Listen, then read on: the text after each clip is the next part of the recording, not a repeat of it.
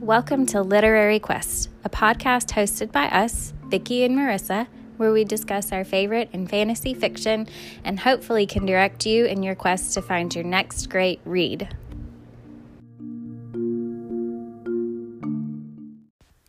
Hi friends. As I mentioned at the end of our last episode, our discussion of House of Earth and Blood ended up being super long. And so, welcome back. And thanks for joining us for part 2 of this discussion. It will encompass everything from Jelly Jubilee going forward. Enjoy! A lot of this book is very serious, right? Mm-hmm. I feel like this is definitely a lot darker than she normally writes, like especially at the beginning, right? I feel like a lot of her books may get darker as it goes along. Right. But this just starts off pretty dark. So we don't get a lot of humor, right? But we do get this, as it goes on, they have a bunch of flirting and stuff, and it's really cute. But there's this one moment where Hunt, right, needs to take a shower, and he asks about soap. And she's like, it's right in the linen closet. Grab the soap. And a couple, like a minute later, he comes in and he's like, what is this? And he brings in this sparkly unicorn, like purple, right? It's purple. Yeah. Right. Sparkly purple unicorn. And the story about it is a little sad, but it's the way he finds it is funny because she goes, the soap is literally at eye level. So what made you take it from the top shelf? Mm-hmm. And she's like, you thought it was a sex toy, didn't you? And it's a funny moment of just because Hunt as well is still, he's all wrapped up so with like Sahir and stuff, you know, like kind of just seeing him be like a guy, you know, as well. Yeah. But then we learn a little bit of the sad story behind it. Right. Yeah. So first of all, I just want to say, who keeps their sex toys in the hall closet? I don't know.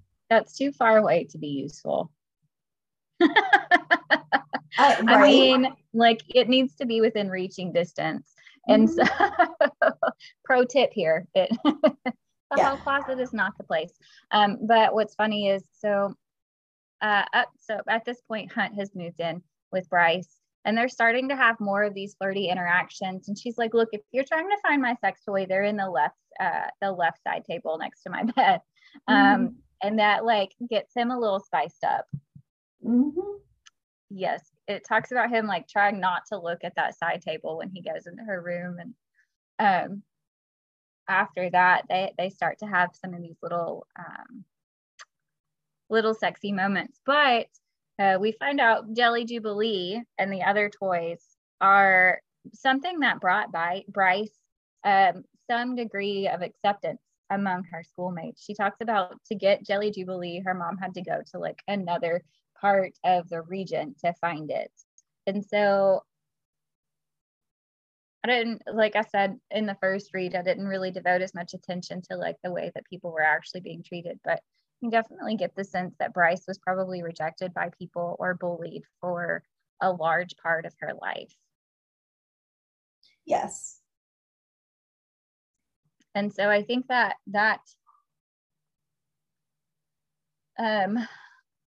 is just another kind of little thing that makes Danica's death a little bit worse, because their relationship was so close, and it kind of feels like this was the person that, like, one of the first people that really, besides her parents, accepted Bryce for who she really, like, for who she was, and didn't see her being half human as a failing or a shortcoming. Right. I also like, so this is the time where we see kind of the shift towards this flirty and stuff like that, right? And I love a good slow burn, but this is like glacial burn because it's 50% in and we're just finally starting to get this like pretty intense flirting, you know, like we got some flirting going on, right? It gets more and more intense, and I'm just sitting here going, smashed.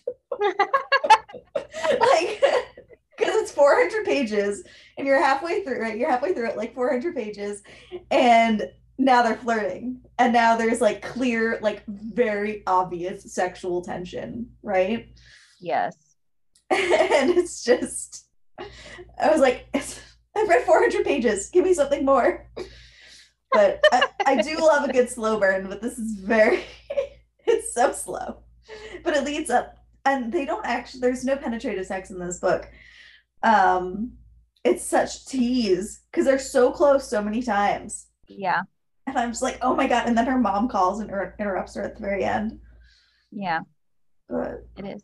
I really like it though. I like the teasing aspect, and I think it fits with Bryce's personality that she would have sex with a stranger in a bathroom, but move really slowly with someone that she actually cared about, which is what we see happening with Hunt. mm-hmm. Being vulnerable is really hard for both of these characters. And so the last time Bryce considered being serious with someone, Connor, they died the night that she accepted it. And then she spent 2 years being shamed for having sex with a stranger in the bathroom. And Hunt hasn't been able to move past his dead lover for over 200 years. Like, he talks about anytime that he tried to hook up with someone, it was kind of always with the shadow of who Shahar used to be. And so I think it fits with who both of them are as characters, that they move at a glacial pace.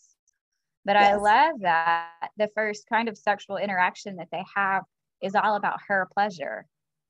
Mm-hmm. And it's super hot too, like very impractical, because he's just had his wings cut off of his body like a day ago. And he literally opens the wounds to bring her to climax. But it is super hot. And it ends up being sweet too. Oh, and the words that he says. My God. Yes. Oh, there's some good, there's some good to read. He says that he's gonna fuck her until she forgets her name. Right? Yeah. I mean, a challenge has been issued. So mm-hmm. Yeah. Their vibe reminds me a little bit of Rhys and Feyre from ACOTAR as well. Not that, I mean, these characters aren't really a whole lot like either of them. But you sort of get the vibe of two people who've been hurt and rejected in the past for who they are. And so when they go to the shooting range, and Bryce, being the amazing person that she is, she shoots like a bullet in the same hole 3 times because she's an amazing marks person. And it's incredible. And Hunt goes in and does the same, like he shoots a bullet through the hole that she created. And we get this acknowledgement of and it says this in the book. It's like he's saying, "I see you, Quinlan," he silently conveyed to her. And I like all of it. And it reminded me of Rhys and Feyre after she kind of sees who he has to be as the king of, or for the people at the Court of Nightmares, and just who he has to become. So in A Court of Mist and Fury, Feyre says, "I see you, and it does not frighten me." So the characters are really different, but we have this situation in both stories where people have been rejected for who they've been in the past, or who they had, the role that they have to fill, because that's the only choice. And in both of these situations, we see that acceptance, and I like that. I see a good combination of Rhys and Feyre and Rowan and Aelin in this. Mm-hmm. Rowan and Aelin also took their relationship very slowly, mm-hmm. right? Yeah. For similar reasons. They both lost somebody very important in terms of like, so Aelin and Sam, right? And then Rowan and his mate. Mm-hmm. Also, Aelin and Nehemia too. Yes. Right? So her best friend had just died before she met Rowan. Mm-hmm. And she felt kind of like, I don't know that Bryce feels like Danica's death is her fault, but she is certainly carrying the guilt for it. And Aelin, or Selena at this point, certainly does feel like she is at least in part to blame. Yes. For Nehemiah's death. So so Hunt and Bryce, I do see a lot of reflection with Rowan and Aelin. Yeah. In that. That's a good connection. I didn't even think about that.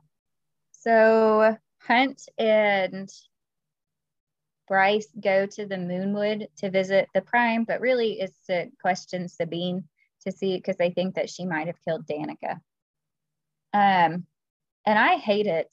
It is awful. They are so awful to Bryce in this situation. Like, Amelie is the worst. She's there. Bryce is just so bullied by these people. I don't understand why they have to be so awful. And I don't understand why Sabine is such a bitch. Like, why is she so hateful? And why did she clash? I don't understand why she clashed so intensely with Danica. Is it just that they had two strong personalities? Was it Sabine being jealous because we know Danica was super powerful and was slated to skip ahead of Sabine to become the next Prime? Was it just jealousy? Yeah. Yeah. That like, it physically hurt me. Mm-hmm. That visit to the wolves for Bryce. They were awful to her. Sabine was awful. Ethan was pretty awful about it. Yeah. And I mean, it's just it is hurtful, and I don't understand why they're like this. So when Danica's birthday rolls around, Bryce is the one, she gets a box of chocolate croissants and goes and sits by the river, and no one has remembered it's Danica's birthday. And so Hunt finds her, and she's just sitting and really sad, and he is incredibly empathetic in this moment. Like, it is great. And she opens the box of pastries and sees trash has been written across it. And I love Hunt's reaction because it is like instantaneous. He gets up and he goes and he finds Amelie and he slams her against a wall and runs some electrical current through her. And I'm like, I love this. Yes. That was fantastic. That was great. He was ready to burn it down for her. And I loved it. Mm-hmm. I just don't understand why these people are so hateful. And then Sabine seeks retribution, and it hurt me. Yeah. It hurt me when Micah cuts Hunt's wings off, and she just talks about like the blood spurting out of the stumps. Like, I know. It doesn't matter that they'll grow back. It is hurtful. Yeah, I'm sure that's horribly painful. And it's just, and Sabine is ignoring, how'd you say her name? Because I was thinking it was like, I was pronouncing it in my head like Amelia, but Emile, what were you saying? Amelie. Okay. Amelie says that she doesn't want this. She asks Sabine to drop it, and Sabine's just, no, cut off his wings. Mm-hmm. Do it. Well, I think she was hoping that he would, that Micah would kill him. Yeah. But Micah he's too useful to Micah. So. Yeah. So it's like Amelie didn't realize that there were actual consequences for her actions until this moment. Mm-hmm. Like, people might actually get hurt because of the things that she chooses to do. Wow. Yeah. Ugh. Wolves. Should we talk about the knife and the sword? Yes. So, star weapons. I'm positive will be important. I am positive this is going to come back around. This seems like something very important, that they're going to like find this knife. I'm sure that they have to. So there's a star sword, right? This is what Rune pulled from the rock in his like King Arthur moment, right? Mm-hmm. And there's myth about it, right? Mm-hmm. So it's made out of a specific metal, I guess, that was found on the old Fae world, right? And then the Fae had to, for whatever reason, left that, traveled through the Northern Rift into Midgard. And at some point in history, the knife goes missing. And the prophecy, I guess, sort of behind it is when knife and sword are reunited, so shall our people be. So shall our people be. So right now we only have the sword. We have Rune has the sword, which he has tried to give to Bryce. And Bryce is like, no, it's cool. Don't want it. You have it. There might be a knife out there for me. Right? So I want to know where this knife is. On top of this, we get another reference to other realms and other worlds. Yeah. We're getting so much of that. We are. So are we going to have like a cataclysm here? Like our world's going to merge? Is that what's going to happen? Is that where the knife comes in? Right. And so then I'm trying to think to her other books. And I'm like, is there a special knife in any of the other books? See, I wondered if she was going to try to tie in her other worlds to this one in some way too, just because she mentions all of these different realms. And so she also mentions the Asteri, and they reminded me a little bit of like Amren, right? Yes. Yeah, so she's like an angel or a dragon or something. I don't like thousands and thousands and thousands of years old, and came into their world and kind of got stuck there in ACOTAR. And it sounds like something similar happened with the Asteri that are in this world now too. And maybe they just decided to make themselves leaders. And so I'm wondering if we're going to get some crossover from worlds. I'm also wondering when we're going to get a reference or a nod to Aelin falling through the sky. Oh, yeah. Because that's got to happen at some point.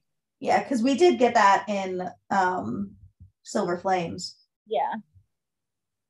So clearly these worlds are interconnected, right? Clearly her universes are interconnected. We saw that with Aelin, that there's a way to go in between.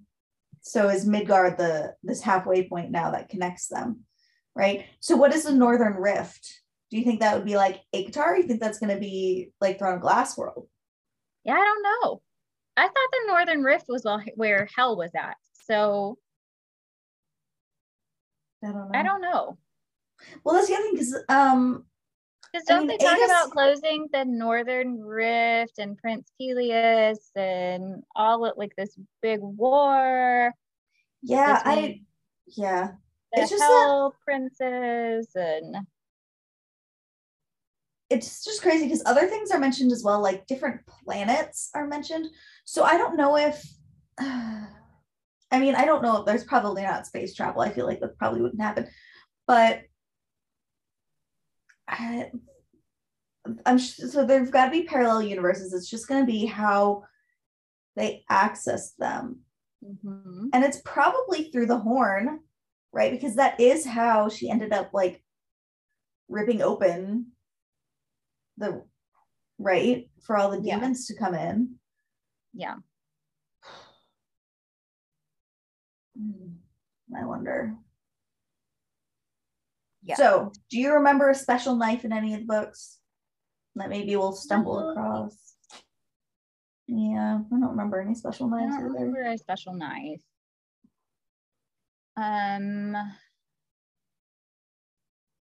We've seen people like run across special objects before. Right? Like that's how Aelin gets her sword and Airfire, and that's how Nesta gets all of the things, the 3 things in Silver Flame. So I don't know. They're more just like relics, I guess. I don't remember a special knife from any of her other books though. Well, we'll see. Because maybe that knife is just chilling in one of her other worlds. I don't know. I'm very curious to see where that knife might be. But it's definitely going to be important. Yeah, so we've really just got like the edges of the picture when it comes to understanding all of the Starborn stuff. We need more information on that. Need more information. So Bryce and Hunt have some conversations about his role in the rebellion. Do you think, so Hunt mentions that he started like at the bottom of the ranks. His mom was killed by angels, and that's what motivated him to join this rebellion, right? Right. And he talks about how he started from the bottom, now he's here, right? And he became more interesting to Shahar as he kind of rose through the ranks. And as he was talking about his role, it kind of made me wonder if he was manipulated by Shahar. See, I kind of question their, like, the love on her side. Yeah. For it, because everything where he mentions that, like, she saw him, but she saw him not the way like Bryce sees him. She saw him for like what his worth was in terms of like a general, I guess. Yeah. Versus his worth as a male. Yeah. You know, it seemed like. And yeah, I don't know if he wasn't as powerful if she would have cared for him. Yeah. He definitely loved her very much. But I mean, we don't have her side of the story or anything, but I think it may have been a little more one-sided. I think it may have been he loved her more than she loved him. Yeah. So. Yeah. I think, so he when he's talking to when he's talking to Bryce about his relationship with Shahar, his feelings for her, and he talks about how like even 200 years after she's been dead, he's still like in love with her and he still has these strong feelings for her. And I feel bad for him and the baggage that he still has from this relationship. So when you love someone and they die, you never really stop grieving their loss. And with a great love like this, like he still feels it very intensely. But I also think that Shahar's death is tied in with so much other grief that it's not just this great love that he's grieving. It's the loss of his freedom and becoming enslaved and tortured for years. He felt like he was the cause of death for thousands of people that he led into battle, and then has the guilt for the subsequent enslavement of the people who lived. And he's also grieving the loss of freedom and a dream and the movement that he helped to lead. And so I think that when he talks about his grief and his loss for his love, he's not like he's acknowledging the loss of this person that he loved, but I don't think he acknowledges the loss of all of these other things that were tied to it. Right. And he continues to carry the guilt for all of the people that he led into battle. And I don't think that's necessarily his to carry. I mean, it would be hard not to, but we've kind of talked about how sometimes you pick up things that aren't meant for you. Like it's on the table. That doesn't mean you have to pick it up. And I think he picked it up. Because Bryce points out, like he says, well, I led these people into battle. And Bryce says, well, Shahar led you though. Also, they made a choice. They chose to go into battle. And if you do that, you have to acknowledge that you may A, die, or B, lose as well. At some point, Bryce asks Hunt that if he knew what would happen, right? Like, would he do it again? And he says that he would, because we were right then and we're still right now. Right? And it makes me think of a quote, and I don't remember what it's from. I do not remember what it's from, but it's something similar. There's a rebellion the rebellion side loses. And when talking about it, somebody says, we may have been on the losing side, but I'm not convinced it was the wrong one. So I like that we kind of see that. Yeah. Right? And I think it also kind of hints towards it not being, obviously it's not resolved, right?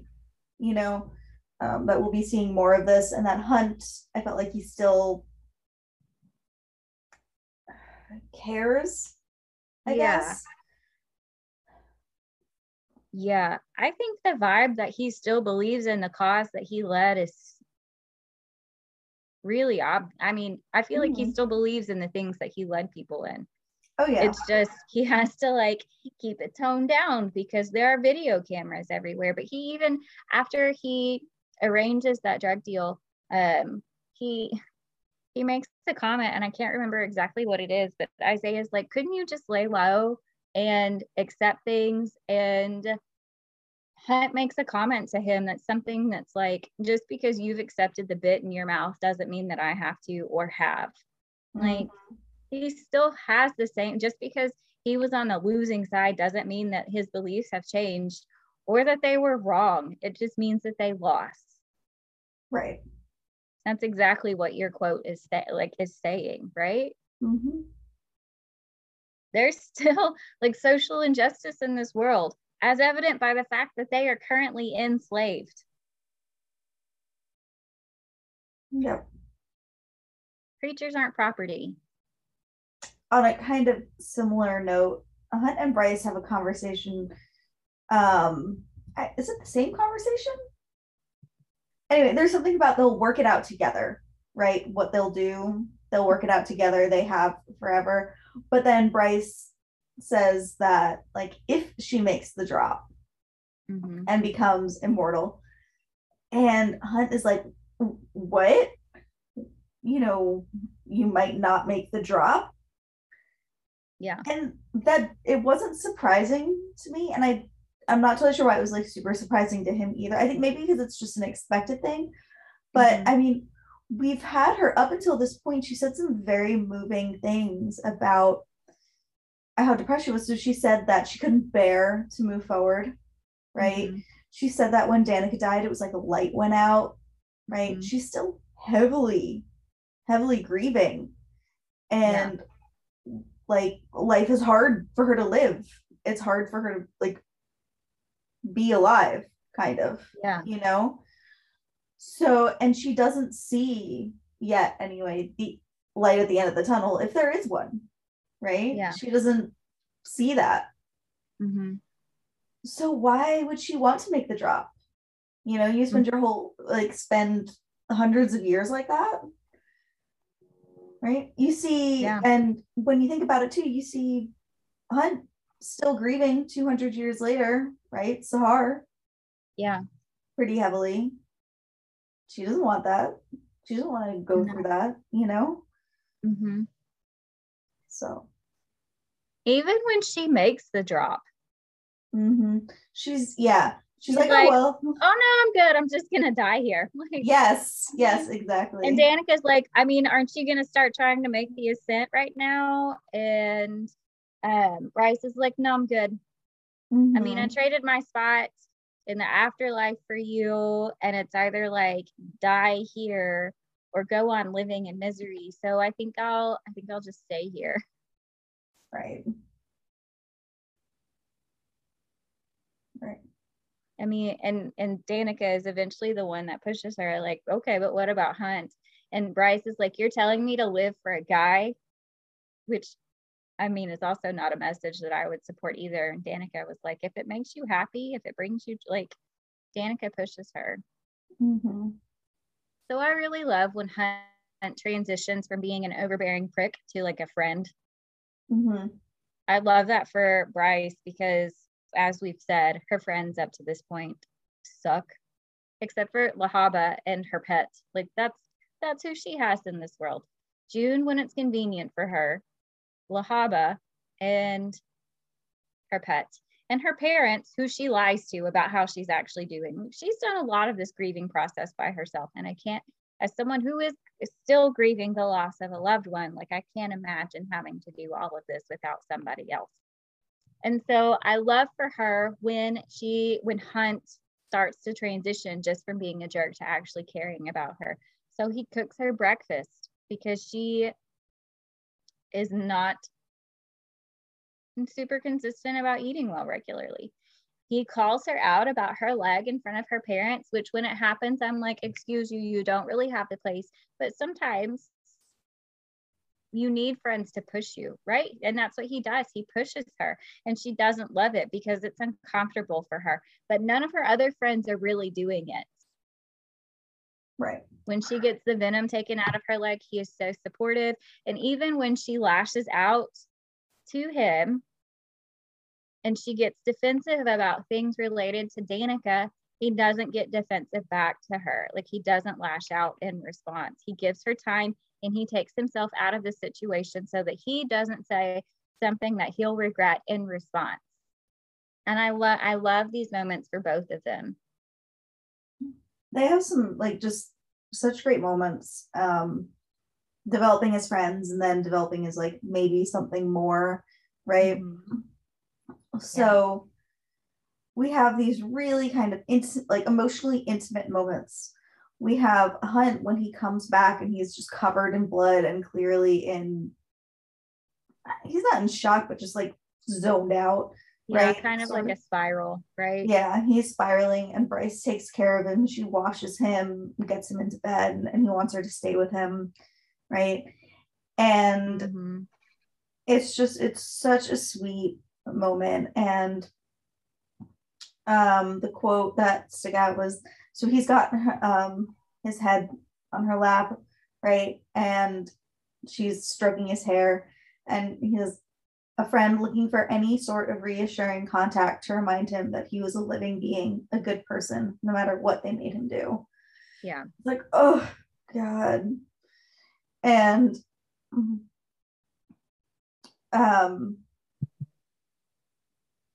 he mentions so much how he's tried to stay away from people, right? To keep himself removed. But we know that he wants that still, right? So when he watches Bryce defend her friends and like run after that demon, he wonders what it's like to have a friend like that, you know? And he just yeah, so sweet. Yeah, I love when he moves in with her. It's when they first move in together, and he is wearing the sunball hat, right? So he's wearing a hat like backwards, like a bro, right? And Bryce makes a comment about how it's gonna ruin his rep as the Umbra Mortis. And the story behind it is really, I mean, it's touching. It was like the first thing that he purchased. He was released from captivity, and I think it was like he got it. It was when he had first started working for Micah, I want to say. Now I can't completely remember, but it made him feel normal. Yes. And that comes up again, this wanting to feel normal when they're just hanging out, right?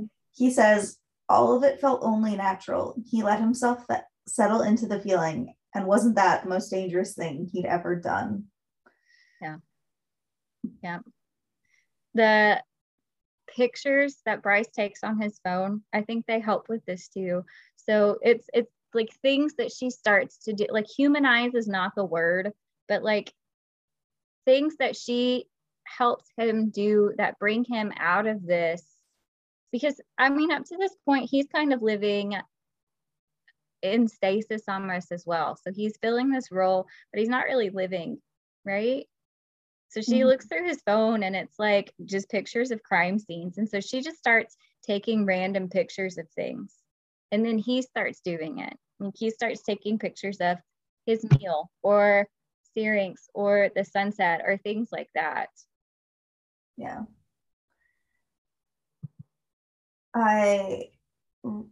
So it's awful, but also at the same time, when he's been sold back to Sandriel, and she kind of plays the pictures for him on loop, right? She just keeps going.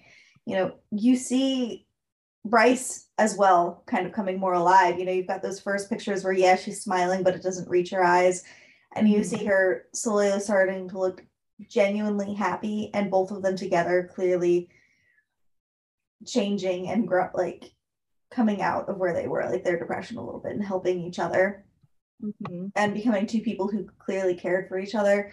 It sounded like at the end there were a couple of sort of couple pictures almost, like coupley pictures that Bryce had asked somebody to take of them. Yeah. Yeah. Yeah. I love that. So he says this about the pictures. He says, these were the photos of someone with a life, a reminder of what it had felt like to have a home and someone who cared whether he lived or died, someone who made him smile just by entering the room. It's hurtful what's happening in this scene, but you see that he started to live. Yes. When he spent time with Bryce, not just exist. Not just to wait and serve his time. So after Hunt gets his wings cut off, and Bryce goes to work, she finds the flash drive with the video of the person who was dosed with the synth and then ripping themselves apart, right? Yes. She goes and shares that with Hunt. And first of all, Danica is just a genius, right? It's just her planning. It's amazing. Again, it kind of reminds me of Aelin a little bit. But she goes and shows Hunt and is like, this is it. This is the thing. And they're making the connection at this point that the synth is something that could be used to maybe heal Luna's horn as well, which makes it significant as well. And so that night she sneaks out because she's going to go back to her old apartment and it's on fire. And she gets the text from Therion, the merman. And I mean,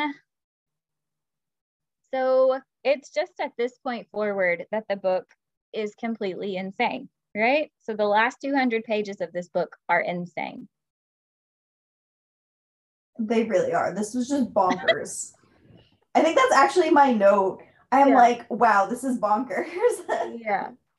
So Bryce goes with Therion to the river because there's going to be a drug bust. And first of all, I love Therion. Can we get more of him and also more of the otters because they're adorable? Yes, that was so cute. And I can tell you your wish comes true in the second book. Yes, love that. Me too. Okay. I'm enjoying it. I love the otters. They're adorable and I want one for my just home, right? Okay.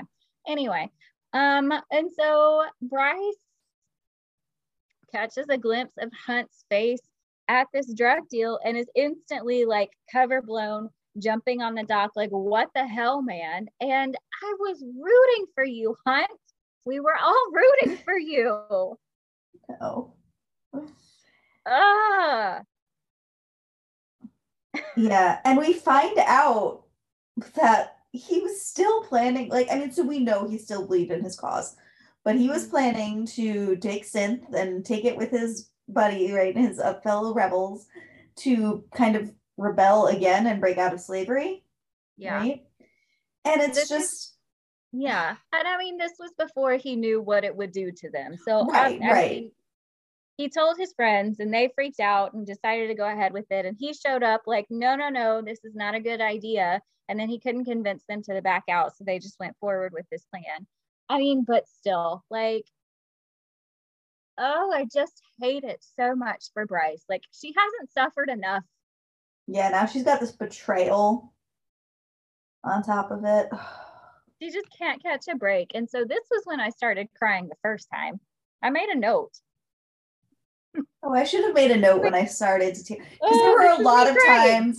There were a lot of times where I either cried or was almost crying, And it's kind of funny because Tito's in the room and he's watching Murderville, which is this comedy, right? And I've seen it already, so he's just watching it. It's on in the background, and I'm over here like sniffling, like, like oh gosh. So I'm just so upset for my girl, and I'm starting to cry. And I mean, it was just so frustrating because I just wanted her to have someone to love her and support her. And I get that his cause is important and he was going to change his mind. But if the synth hadn't been the thing that caused people to rip themselves apart, he 100% would have been on board with this plan. And it's just so frustrating. Yeah. Because I just want someone to be in Bryce's corner. Yeah. We've got Rune, but they just don't We've got Rune. Yes, we've got Rune.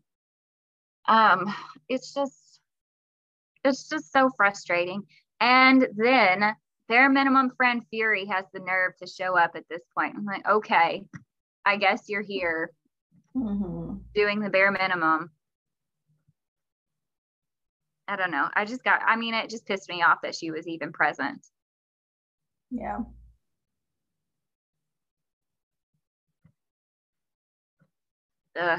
And then Hunt is like pleading with her. He calls out to her. He reaches out for her. He like lunges in her direction because he wants to get to her. And he's explaining and apologizing. And Bryce is just so heartbroken. And so am I, to be honest.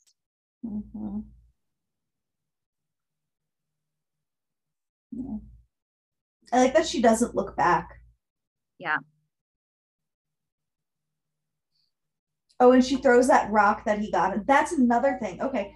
Yeah, he gets her like a little rock, like a little token thing while they're out at the market one day, like in the meat market. And she pockets it, and he mentions that Sahar would have like smiled at it, but ultimately it would have ended up in a drawer with like all of her other, rocks. Jewels. Yeah, rocks and jewels. And so he realizes that she kept it with her. Like it meant something to her. And she throws it at his face. Yeah. It's great. Painful for both of them. I felt awful for both of them. My heart hurt for Bryce and my heart hurt for Hunt too, because he was trying to explain, but yeah. Yeah. It's just a hard scene. And at this point, we do actually see Rune being like comforting to her. Right? Yeah. And so that's nice.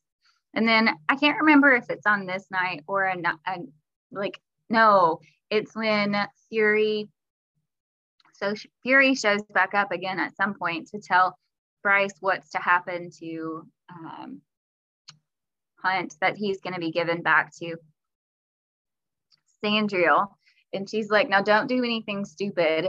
And Bryce makes some comment about how don't you remember you always said like stupid was my middle name or something, which honestly really bothered me because who calls their friend stupid? But okay. Like again, just a crap friend. But then Fury makes a comment about like, it gets better, Bryce. I know it doesn't feel like it now, but I promise it does. And I just want to, these interactions with Fury just fly all over me. Like you don't have the right to say these things to her. In my opinion, you haven't been here for her for the last 2 years. I don't feel like she has the right to say these things to her. Yeah, I was Bryce so is annoyed too forgiving, in my opinion. Like Bryce needs to hold a grudge or something.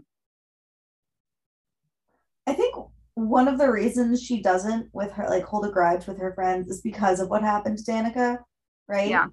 Is it really worth it to hold a grudge against people? I mean, she does for Rune though. She holds a grudge against Rune really well, which I wonder what that's about. But because she ends up being super forgiving to Fury, basically, and also to Hunt. Like she goes there and she's like, hey, I'm $300 million gold marks in debt now. And that didn't work. Let me trade places. Like, what? Girl. I know this scene, No. I was like, excuse you, ma'am. Like, I appreciate what you're trying to do, but you are not, like, Hunt is immortal and he's used to being tortured. You are not equipped for this. You are very easy to kill at this point and have never been tortured. You do not need to do trading spaces with him.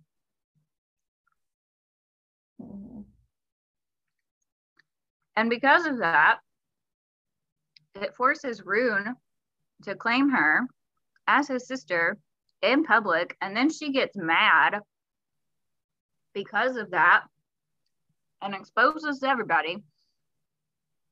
And he, again, follows her to make sure she's okay. And she's like, nope, I'm mad at you. And she deletes him from her phone. Girl, this is so petty. Yeah. He is trying to save your life right now. So, to me, she gets a little irrational right around here. Yeah. Well, she wants to do whatever she can to save Hunt, right? Mm-hmm. You know? Mm-hmm. So. Yeah. This is jumping ahead a little bit, but so I posted about us reading this book this week and asked for people to post like their favorite things that happened in this book or questions that they still had about it. And someone wanted to know if Bryce forgave Hunt a little too quickly for lying and betraying her in this situation. And I don't know how I feel about it, because she does forgive him really quickly. And she's been holding a grudge against Rune for, I don't know, 12 years. Yeah. I don't. Well, that's very good. Yeah, and I don't know. I feel like the fact that she almost died and he almost died probably overshadows the idea of holding a grudge. Kind of like you said, like at this point, why keep holding a grudge at this point? But she really holds on to that grudge for Rune. So we get to the summit. And that's where things really start to get wild. Love it. I love a ton of stuff that happens. It's fantastic. It is a ton of things. It is one thing after the other consecutively in a row at this point. So we get to the summit. Micah, like really casually at the start of day 2 or 3, is like, yeah, I gotta go to a meeting, right? And so he shows up while Bryce is at work, hanging with Lahaba, right? And she's just doing her thing. And he strolls in and he's like, the door is open. Nope, you just busted in. And so Bryce, being super, super smart, was like, okay, this is bad. I know nothing good can come from this. So she calls her boss, who transmits everything through like the video audio feed that she's got, because she has all these cameras in her building. And Micah like confesses to everything. Danica's death and the Pack's death and his involvement with the synth and the horn and all of these things are all him crafting this situation. And it was wild. I forgot. Yeah. Me too. I forgot about all this stuff. Man, he is such a dick. But how smart is Danica for tattooing the horn onto Bryce's skin? And how smart is Bryce for broadcasting his whole confession? Because if she hadn't, there is no way that anyone would have believed anything that happened from this point forward. Yes, I'm so glad that she did that. She had the forethought to do that. Yes, she is a genius. And so Micah confesses like, yeah, I injected Danica with the synth and she ripped everybody apart, and I orchestrated this entire situation, and I'm going to use you because you are the horn to open the world so we can win the war. And then he injects her with the synth and beats the crap out of her. And then he throws Syrinx into that giant fish tank with that monster. And at this point, I was like, sir, you are taking things too far. Not the you don't get to hurt the animals. Not the animals. I know. I was just like, thinking of this poor cat, like being in a tank, like paddling, or and couldn't, can't swim. Mm-hmm. Gosh, it was hurtful. And so there was just so much tension in this moment because Lahaba and Bryce worked together to get Micah like disabled and shoved in a bathroom so she can go and rescue Syrinx. And I thought she was going to die, and I thought he was going to die, and I thought that monster was going to eat them both. And then she's doing CPR. And I was like, oh my gosh, if this cat dog dies, I'm going to lose it. But he lives. But then Lahaba just breaks my heart. Oh my gosh, I'm just weeping at this point. Weeping. I wept. Yep. I cried all of the makeup off of my face. Mm-hmm. It was hurtful. And I may start crying about it now, just talking about it, because I'm feeling a little something in my chest. But so it was painful. So Lahaba sacrifices herself so that Bryce and Syrinx can get out of the basement. And it is a very emotional scene because Bryce put herself in even more debt so that Lahaba could be free. Mm-hmm.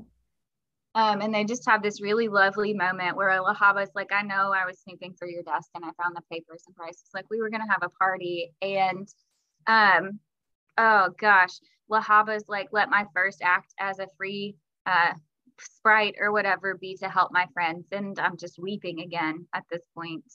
Mm-hmm. Oh man, it was just, it was harder to read this time, I think, than it was the first time. But she says, my friends are with me and I am not afraid. And that took me all the way back to Throne of Glass.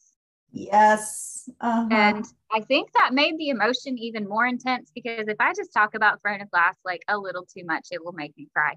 And so it just reminded me of like my name is Selena Sardathian and I will not be afraid. And I'm just weeping. I know.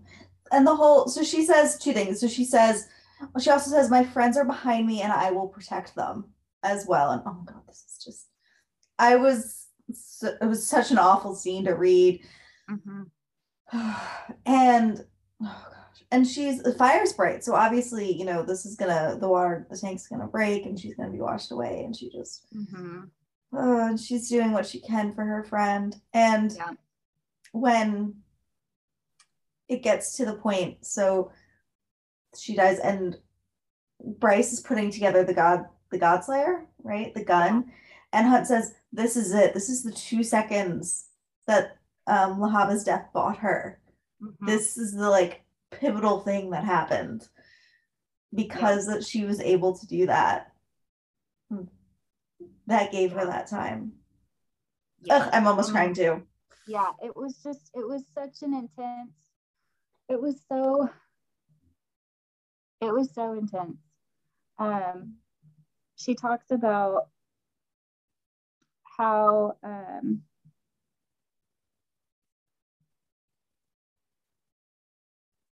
she's like assembling the gun using magic and not even looking at it, and it pulls in that training. So she's been trained for this, like she has spent her whole life training for this moment, basically, with Lahaba's help and with the training from her dad. She's like assembling this gun, not even looking at it, using magic.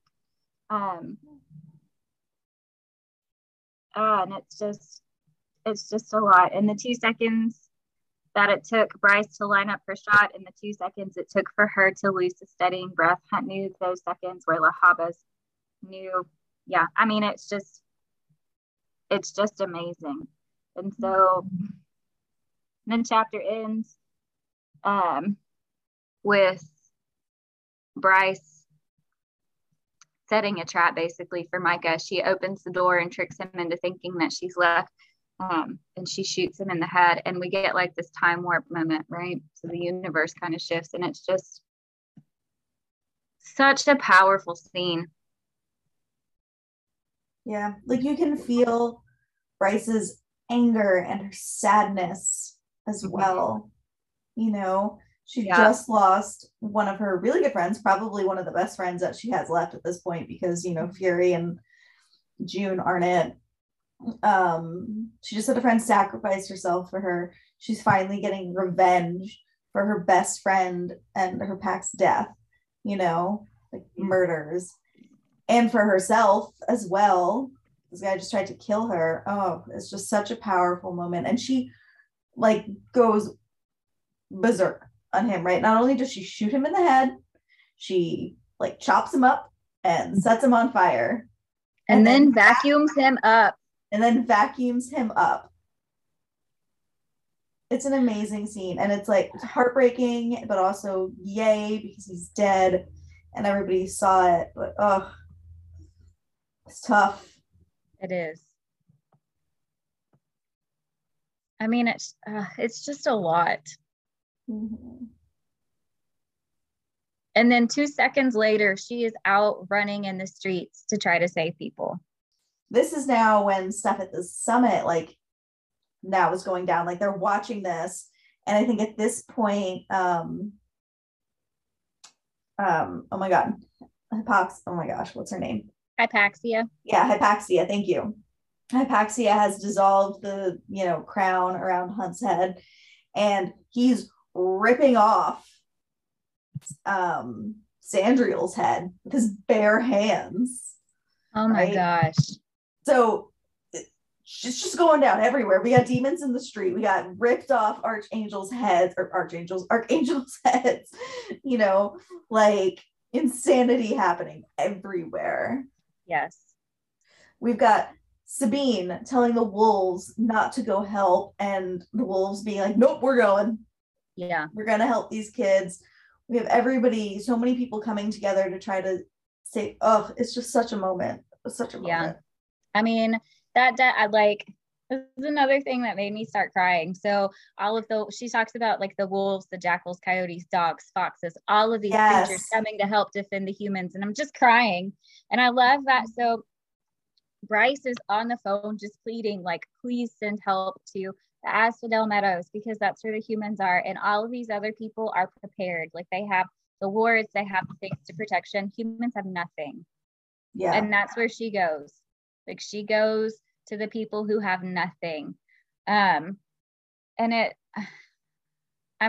just such an incredible moment when all of these other creatures jump in to help, and the Viper Queen's people arrive. Mm-hmm. And then Ethan shows up with some of the other wolf shifters as well. And we have this moment, and it's just them just doing what they can so that the humans, the children, that's the thing that Bryce is like, she's screaming like, there are children here, there are babies here.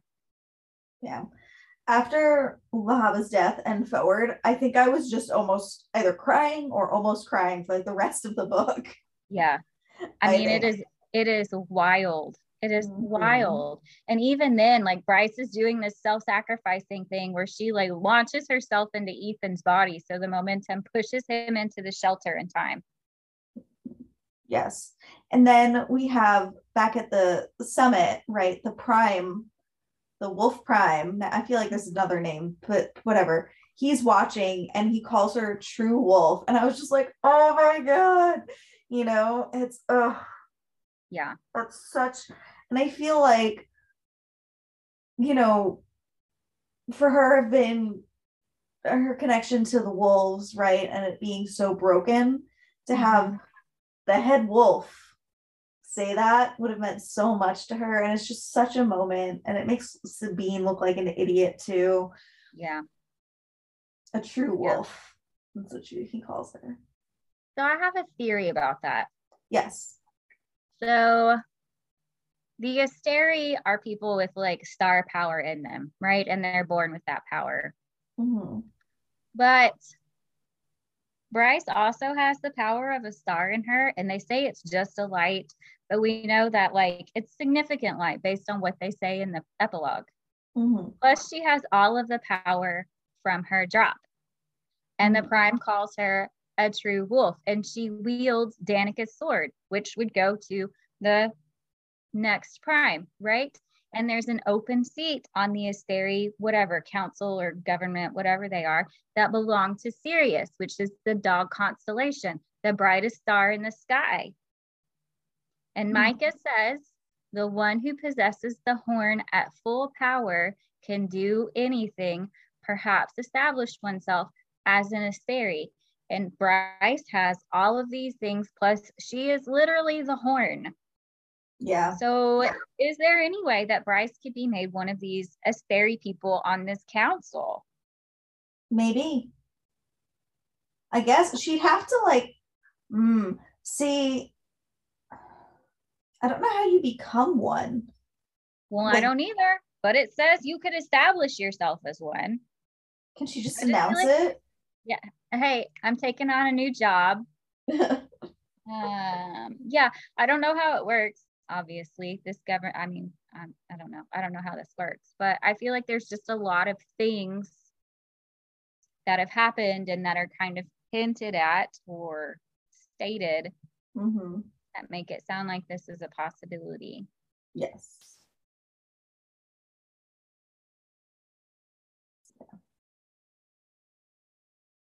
So there's that. And then all of the doors to the bomb shelters are closed. And so Bryce takes off to the Rose Gate and reveals herself as the Starborn heir. And we get this outstanding moment with Ember Quinlan. Yes. So the Fae King calls her and is super pissed off because no one ever told him that his bastard daughter was the Starborn heir. And she's like, I've been waiting for this moment for 20 years. It is glorious, that ass chewing that she has for the Autumn King. Like, it is amazing. She says about Bryce, she says, once she realized, okay, so on Rune's chosen one status, Ember says about Bryce, she realized that she couldn't take it away from him, not when she also saw that was the only value you place in him, even if it meant she would be denied everything she was due, even if revealing herself would have meant that she could lord it over you. She wouldn't do that to Rune because she loved him that much more than she hated you. Like, yes, ma'am. Oh my gosh. And then she says, and you left her on the curb like garbage. Ooh.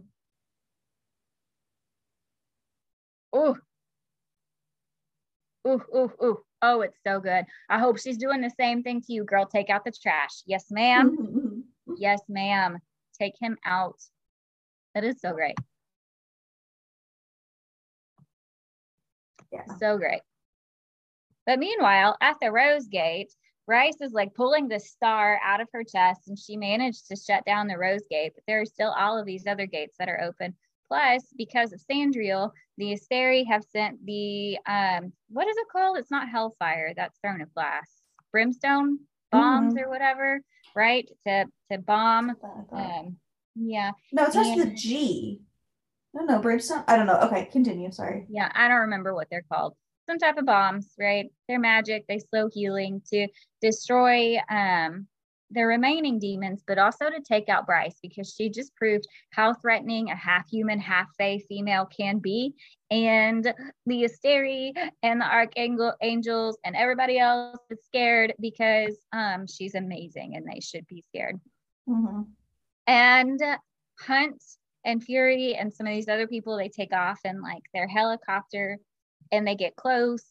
And they've already been like brimstone bombed one time, and Bryce is stuck and she thinks she's going to die next. And Hunt like dive bombs out of the helicopter and throws himself over Bryce and gets absolutely shredded in the process. Like, and I forgot what was going to happen. So I was thinking, oh my gosh, what is going to happen? I did not come all this way for you to kill off my man. Right. And then Bryce is very confused because she's somehow still alive, and she finds Hunt and he is like missing an arm. His legs are in shreds. Like, it's awful. And she starts like crying, And so did I. And then she's telling him lies, like the med witches are coming. We're going to go home. We're going to go to Syrinx. And I'm like sobbing at this point. Mm-hmm. And then she goes to the gate and she's like, I just need someone to anchor me. I just need someone to place a hand on one of these things, because she's going to make the drop, because that's going to help with closing all of the gates and saving the world. And oh my gosh. And just tears. Just tears. Yeah. So nobody is answering her call, right? She just needs somebody, one person to anchor her, but nobody's answering until Danica's spirit, soul, somehow answers, and she says, light it up, Bryce. And oh my God, from like this moment forward, I am full on crying. Same. Full on crying from light it up, Bryce. Yep. Right. I am just, that's it. It's just crying, like real crying. So, and everyone's like, they kind of like, they see this happening. It's like, can that happen? Like, can they act as an anchor? And they're like, not a true anchor, but it's like just giving Bryce, Danica's spirit or soul is there giving Bryce the confidence and courage to do this, right?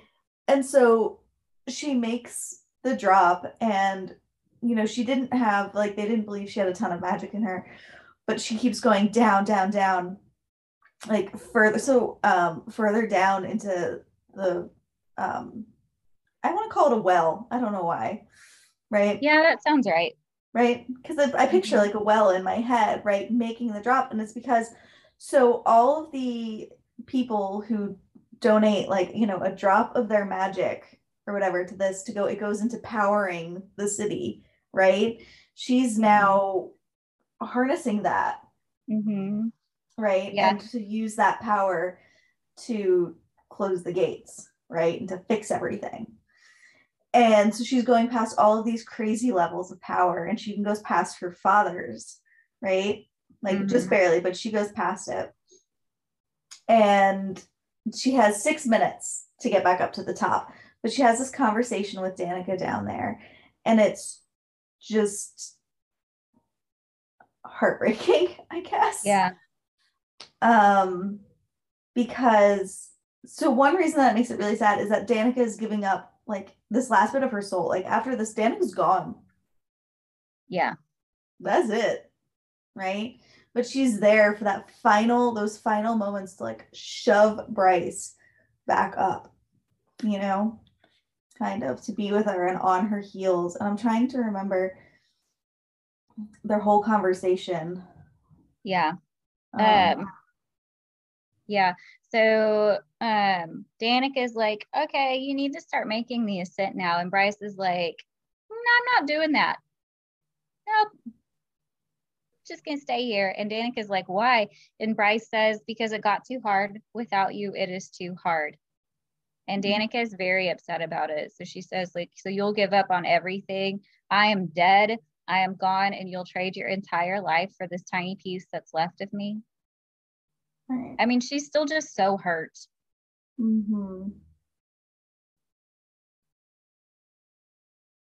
Yeah.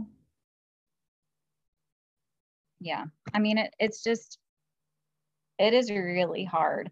And so, oh, here. Also, this I highlighted.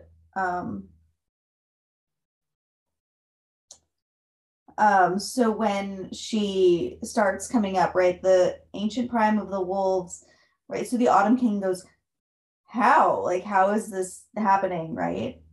How is she? Because the clock, it like stops, right? Somehow it like stops on their descent or on their ascent, right? And so the ancient prime of the wolves said this in response to the Autumn King saying, how? With the strength of the most powerful force in the world, the most powerful force in any realm. What brings loyalty beyond death, undimming despite the years? What remains unwavering in the face of hopelessness?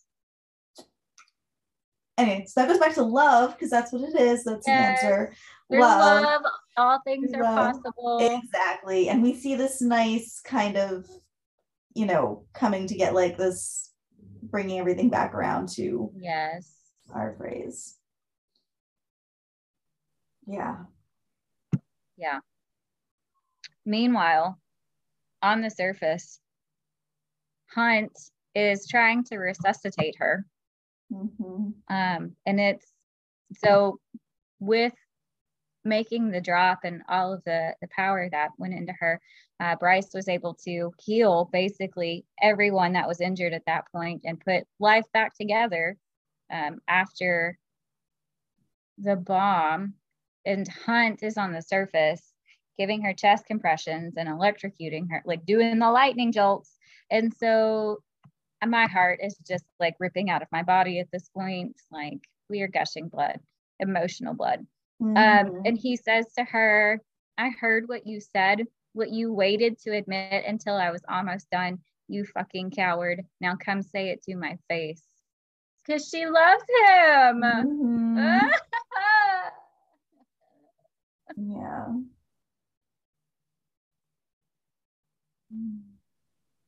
Oh my gosh. So she comes back.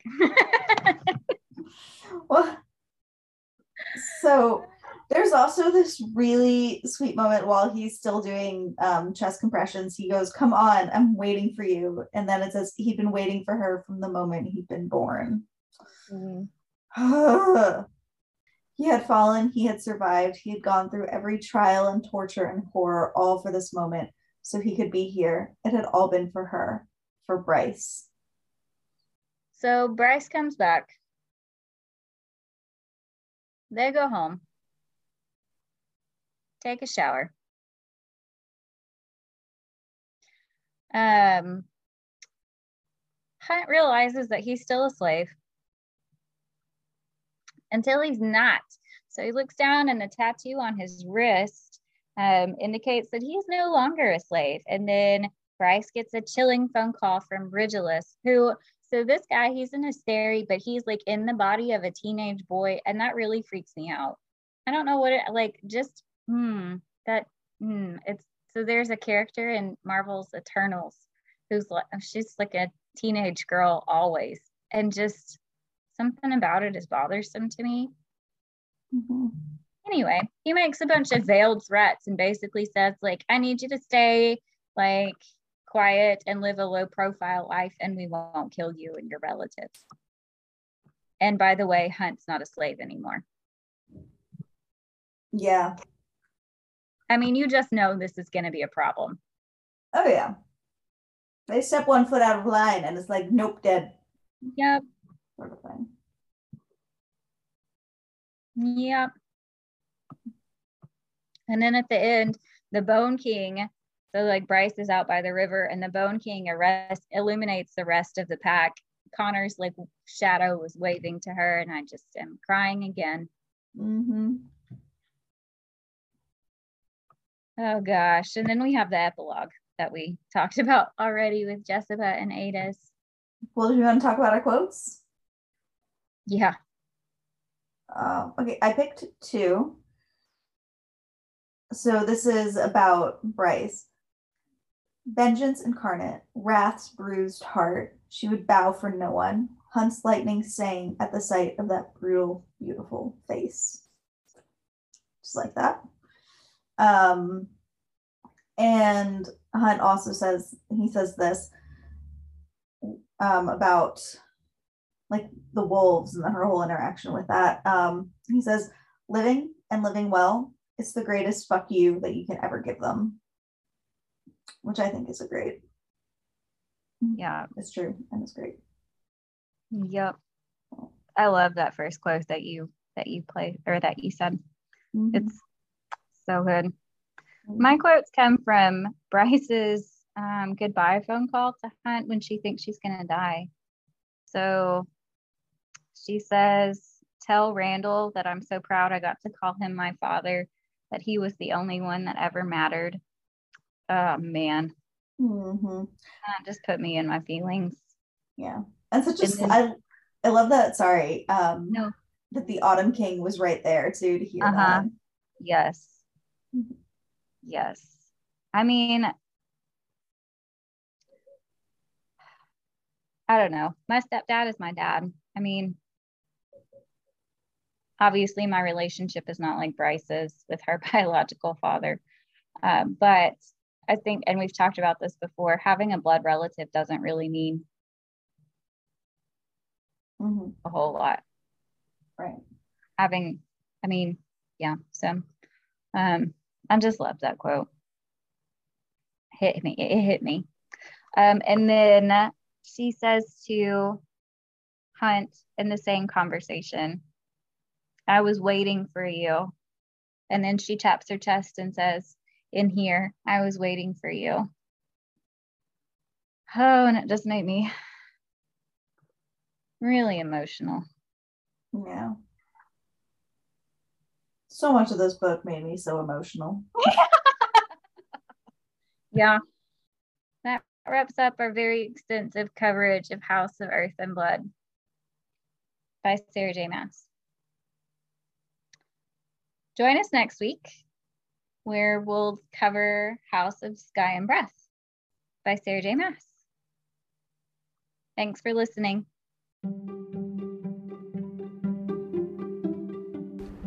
Thank you for listening to Literary Quest. We hope you enjoyed our episode. If you'd like to follow us on social media, we can be found at Literary Quest Podcast on Instagram or Facebook. You're also welcome to share your thoughts and ideas with us via email at literaryquestpodcast@gmail.com. Thanks again.